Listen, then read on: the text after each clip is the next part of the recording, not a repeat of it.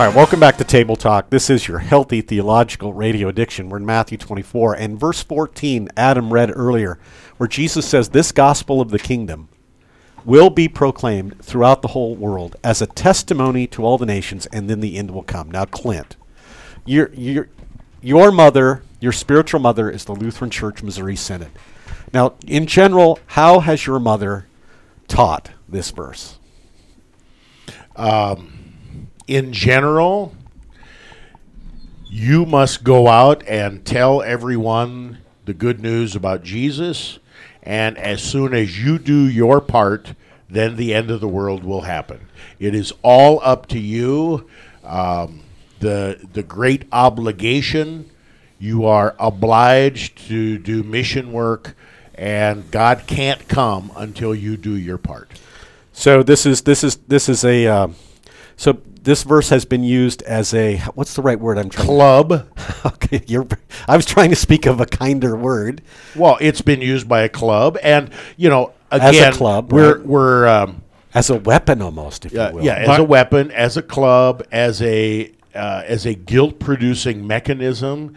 And this is the kind of false theology that comes out of some in the missions department. You said, how have I experienced it in the Lutheran Church Missouri? Yeah, because you're big with missions. Is it the centralized part of the missions department? This is, well, I'll just come right out and say it. This is the theology of Mission Central.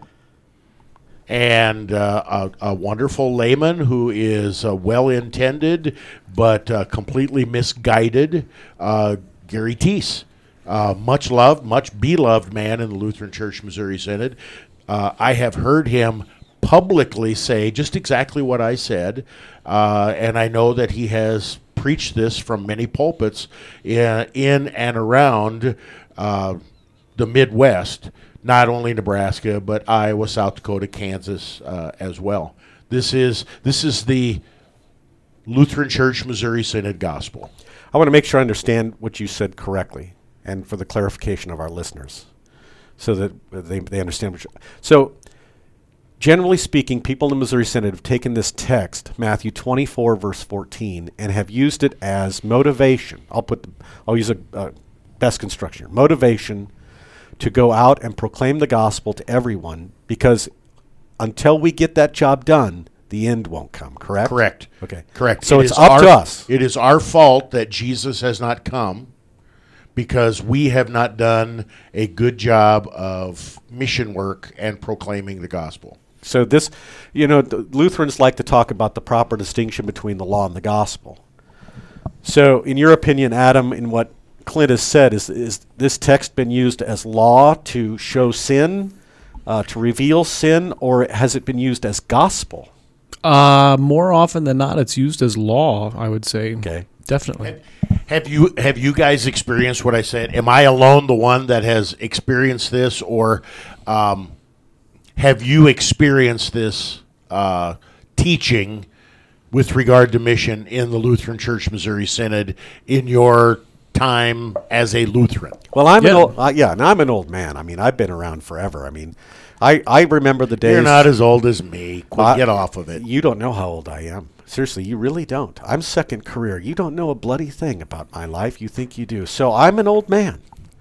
And I remember the days. And Clint, you'll remember this too, because you're getting older, like me.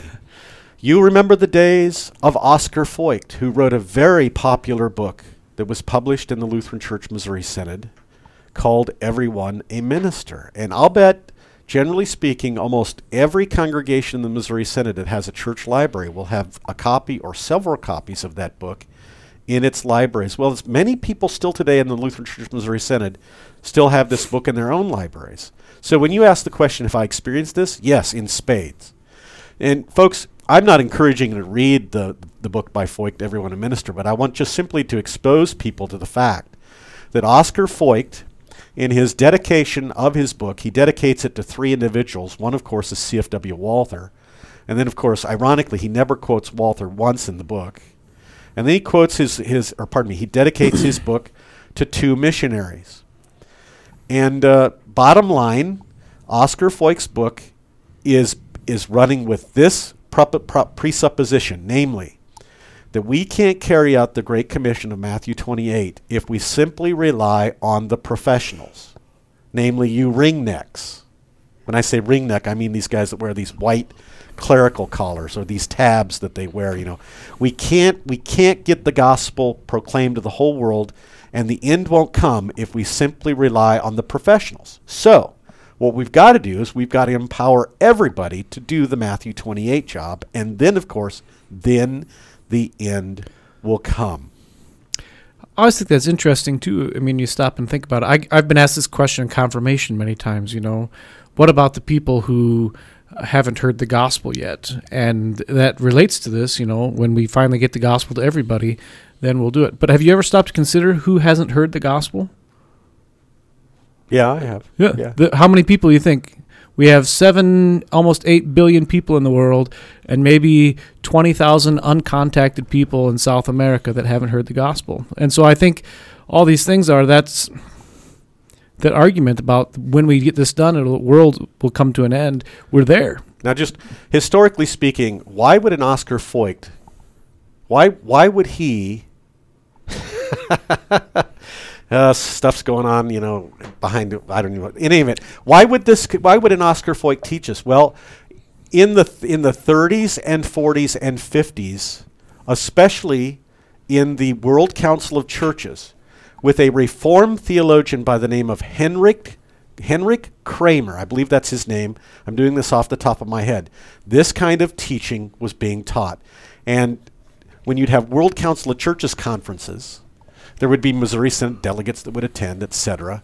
Like one in particular that was held in New Delhi, and one of the Missouri Synod missionaries, Danker, attended, and he came back and he wrote an article after attending one of the Faith and Life Order, I think it was, in New Delhi. He came back and wrote a big article in the Missouri Synod and said, finally, the church is finally getting her act together, and we're going to proclaim the gospel to the entire world. I'm paraphrasing, so that the end will come. This was the whole milieu, starting at the turn of the last century. That's an interesting study. The YMCA and all this stuff, these student mission associations get started at the turn of the last century. This is part of why this happens. Now, so people don't misunderstand. Are we against missions? No. We're all for mission work. But what's the point of Matthew 24, verse 14? I'm gonna be provocative. I'm going to say that it's a promise of our Lord Jesus Christ to comfort his church, that as she goes out and proclaims the gospel, she will be hated. People will put you to death. You will be, and so if you endure to the end, you will be saved. And guess what? Verse 14 continues with this promise, namely that despite the persecution, despite the hardship, and all the things, all the crosses that you're going to have to endure as the church, I will make sure, Jesus is saying here in verse 14, the gospel will be proclaimed as a witness to the world, and I will come. Now, if you're picking up what I just threw down, that's a whole different matrix. Instead of being guilt-tripped, now you are comforted by the Lord Jesus Christ, who makes a promise, and then you see you can rely and keep him to his word of promise. And so that's certain and sure. The Lord has promised, I'm going to make sure that the gospel is going to get preached as a witness to the world, and the end will come. I hope that makes sense. And it's exactly what you see in the world, right? I mean, starting with the book of Acts, to bring that up again, that's what happens. And the beautiful thing about the book of Acts, when it describes that, is Luke says, in the last book, I talked about all the things that Jesus began to do, as if in this book, Acts, this is what Jesus is continuing to do. And as Christians, that's what we see today, right? It's God is continuing to do the work of the church. We say it in the Small Catechism. The Holy Spirit calls, gathers, enlightens, and sanctifies the entire church on earth and keeps it with Jesus Christ. But as for me, I cannot, by my own reason or strength, do these things. Yep, and you're exactly right. Read the book of Acts. I think that's a great commentary on Matthew 24:14. The Lord Jesus is continuing to make sure that the gospel gets proclaimed as a witness to the nations. Acts 2, we just celebrated Pentecost a couple of weeks ago. And lo and behold, there you have it. The Lord Jesus does what he says. He pours out his Holy Spirit as he prophesied with Joel, and he equips these men to proclaim the gospel in languages of people from all over the world. So this is wonderful. If I can ask a question here, Why is it wrong or bad to use a verse like this from Matthew 24 as a law motivation to get people to go out and tell the good news about Jesus? So the law doesn't motivate me to do anything. Okay, expand on that. The law because I'm a sinner. I still have the old Adam around my neck. The law's main task is to show me my sin. You see, it doesn't motivate me to do any of this. Instead, it shows me that I fail. Now, how do I know this? Well, as a pastor, I have times where I have the opportunity for people to come, and if they want to confess their sin to me in private or individually, they can do so, and I will absolve them of their sin. And I'm not divulging sin in particular here, but this is what people confess. They have been guilt tripped in the Missouri Synod by what you raised in the bad interpretation of this text. In other words, here's what's at stake. People in the Missouri Synod have been taught to believe that they are unfaithful to God and unfaithful to mission when they do their vocation as mom and dad and make sure that they bring their kids to baptism and Sunday school and church, and that they pray with them at home. That's not good enough. That's not good enough. The Lord's not pleased with that. You got to do more. That's the problem here, you see. People, their consciences have been burdened wrongly. You want to talk outpoping the Pope? We've outpoped the Pope. What do I mean? Generally speaking, people in the Missouri Synod, they'll confess sins that they're forced to confess sins that they don't commit. You've seen this in creative worship folders or services where the beginning of the service is people come to a service and you have this creative confession of sin, which is very unwise, because then specific sins are mentioned in these creative services of confession. And what's the number one sin in almost every one of them? I haven't done evangelism work enough. And right now, it's probably I'm a racist. That's probably in the contemporary milieu, because we all have to fit into that.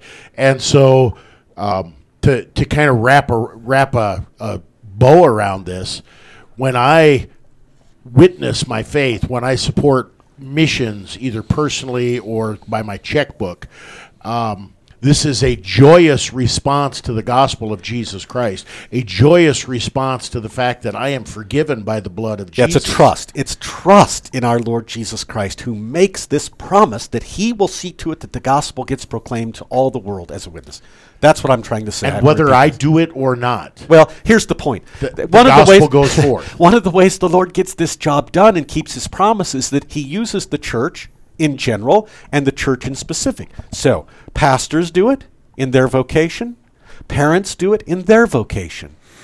Evangelists do it in their vocation. Missionaries in their vocation. Don't pit one against the other. And don't give people the impression that if they teach their children the Word of God and take them to church that they're not doing enough.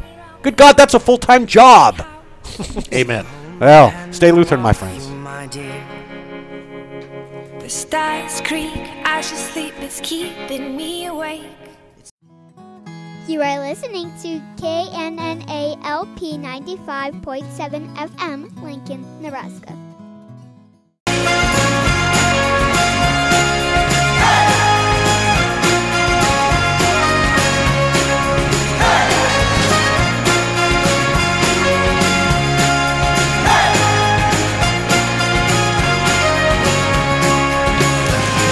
Welcome to Table Talk, your healthy theological radio addiction. My name is Brent Kuhlman. I'm here with Clint Poppe and Anna Moline. In Matthew 24, our Lord Jesus gives signs of the end and signs of the destruction of the temple in Jerusalem. And these are the signs. If you got your Bible, you can turn to Matthew 24. Many will come in my name, Jesus says. He says that they'll say that I'm the Christ, I'm the Messiah, and they're going to lead many astray. That's one sign that we're living in the end. And also that the temple will be destroyed. And you will hear wars and rumors of wars. Don't be alarmed, the end's not yet. But however, those things are indicators that the end will come. And then in verse 7, nation against nation, kingdom against kingdom, famines, earthquakes. They're just the beginning, the birth pains. So those of you women who have had children, I mean, when the birth pains hit, you know the birth of the child is coming and coming quickly. And so when you see all these things, false Christs, Wars and rumors of wars, nation against nation, famines, earthquakes. These are the birth pains. And so this is how the Lord is very, I'm going to say foxy. And when I say foxy, I mean very wise. So that we're always watching and we're waiting. And here's how I want to illustrate it. This is what I mean when the Lord's very foxy. I'll use this analogy to make the point. So, Adam, one of these days, your children are going to be teenagers, okay? Soon, probably. I don't know how. We got a couple years left, yeah. All right, so, and then, mom and dad are going to go somewhere. And guess what? The teenagers are going to ask mom and dad, hey, when are you coming back? Now, a really foxy mom and dad, a wise mom and dad, wise parents, they'll answer the question this way. Well, we could be back in about 10 minutes. Maybe in a half an hour. Maybe a couple hours. Maybe not till tomorrow morning. I don't know. I don't know when we're going to be back for sure. Now, I guarantee you with that kind of an answer, could be soon, could be a little bit later. You know what? When they plan a party, a kegger in your house, they're always going to be watching. Are mom and dad coming back? Because they don't know when exactly. That's what he's doing here. That's really good. So that you pay attention. Really you pay attention, okay? All right. So this is good advice by our Lord Jesus. All these are the beginning of the birth pains. And then he gives more signs, doesn't he? You got your Bible open, Adam? Yeah, he gives more signs, and the more we keep reading in Matthew 24, the more it looks like the headlines in our local papers, the more it looks like the 10 o'clock newscasts. It is frighteningly eerie as we keep reading in Matthew 24. What's it say? What's he say in verse 9, Adam, and following? What are the other signs? Then they will deliver you up to tribulation and put you to death, and you will be hated by all nations for my name's sake. And then many will fall away and betray one another and hate one another. And that happened even on our Lord's ministry when Judas betrayed the Lord. Keep going. And many false prophets, like Joel Osteen, will arise. Oh, sorry, no. Many false prophets will arise and lead many astray. Well, that's true, though. It's absolutely, when you mentioned him, that's absolutely true. But not limited to him. That's why I wanted to be clear. Right. And because lawlessness will be increased, the love of many will grow cold. And that's to your point, right? That verse 12 is hauntingly contemporary right now with this peaceful protest turned violent rioting, police being told to stand down, rule of law thrown out the window, political leaders that do not want the law enforced or enforced equally or fairly. We have lawlessness on so many levels right now, it's hard to keep track. Mm-hmm. Maybe that's important then to read the next verse. But the one who endures to the end will be saved. And this gospel of the kingdom will be proclaimed throughout the whole world as a testimony to all nations, and then the end will come. You know that verse 13, of course, is a promise to all of us Christians who live in the end times. Endure. And endurance is sometimes really quite hard. But Paul in his epistle to the Romans talks about this, you remember? What it produces, character, hope, etc. And so we just endure these things a lot. Getting back to what our previous program we talked about, so what should we do? Well, we endure it in faith, trusting our Lord that he will take care of his church, and that he will have a church, that he will continue to protect the family, that he will continue to protect society through civil authorities. Okay, we endure. And when people in all three of those estates violate their vocations, whether it's in the home, the church, or society, sometimes we just simply have to endure it and continue to trust. And another thing, too, we lament it. We also lament it. Read your Psalms very carefully. A lot of lament. Notice how all of the lament Psalms end with faith and praising God, knowing that he will keep what he's instituted. Pastor, in our last program, you said some things with regard to Christians, what they can do, and you talked about how we pray for and support and encourage our political leaders. They're part of the civil estate that God has given, part of the way God cares and loves for us.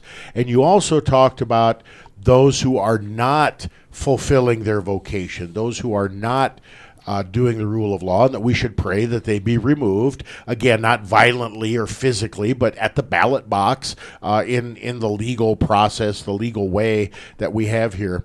How can we, in light of the lawlessness of the times, right out of Matthew 24 here, how can we, in light of the lawlessness of the times, be clear that we are acting as Christians and clinging to the Word of God, and that we have not somehow turned the church, the pulpit, a denomination into a political action group? You diagnose it whether or not what you're doing and saying is in accordance with the Word of God. It's that simple. So, concrete examples. When governing authorities purposely and brazenly oppose God's word and will on a topic like life in the womb and outside of the womb, then we as Christians will say, no, we will not vote for you. We will not support what you do. We will pray for you. We will pray for your repentance. And if you won't be repentant, we will pray that the citizens of this country will remove you through the ballot box. And I think part of this is, I mentioned this, I'll say it more clearly, hopefully, is that in COVID-19 days, now the politicians, the Congress people and the senators, they hold town halls via phones. What do they call it? Zooms or whatever. I forget what they call that. Virtual town halls. Yeah, right. And I think we need to take part. And if they allow questions, that's what you need. You need to politely and diplomatically address these politicians and honor their office. But when they violate their office, we need to tell them you violated your office. And you need to repent of this. And if you won't, then we're going to vote against you. And I'm going to tell all my friends and all the people in my community, we're all going to vote against you. And that's upholding the fourth commandment. Absolutely. That's doing it the proper way. Issue. Exactly. And it's upholding the fifth commandment, protecting life with regard to that thing. So again, how you talk and what you do, you have to diagnose it whether it's based upon the Word of God. Now, we as people live in all three realms in the states, you see. So for someone to say, well, keep your Christianity at home, but don't bring it into society. That's nonsense. Because I'm a member of the church. I'm a Christian. I'm also a citizen of a community and country. And I'm a father and a mother. Or I'm a parent, etc. So I live in all three realms, all three estates. And therefore, God uses me in all three estates. Don't believe the lie, ladies and gentlemen, that we've all heard.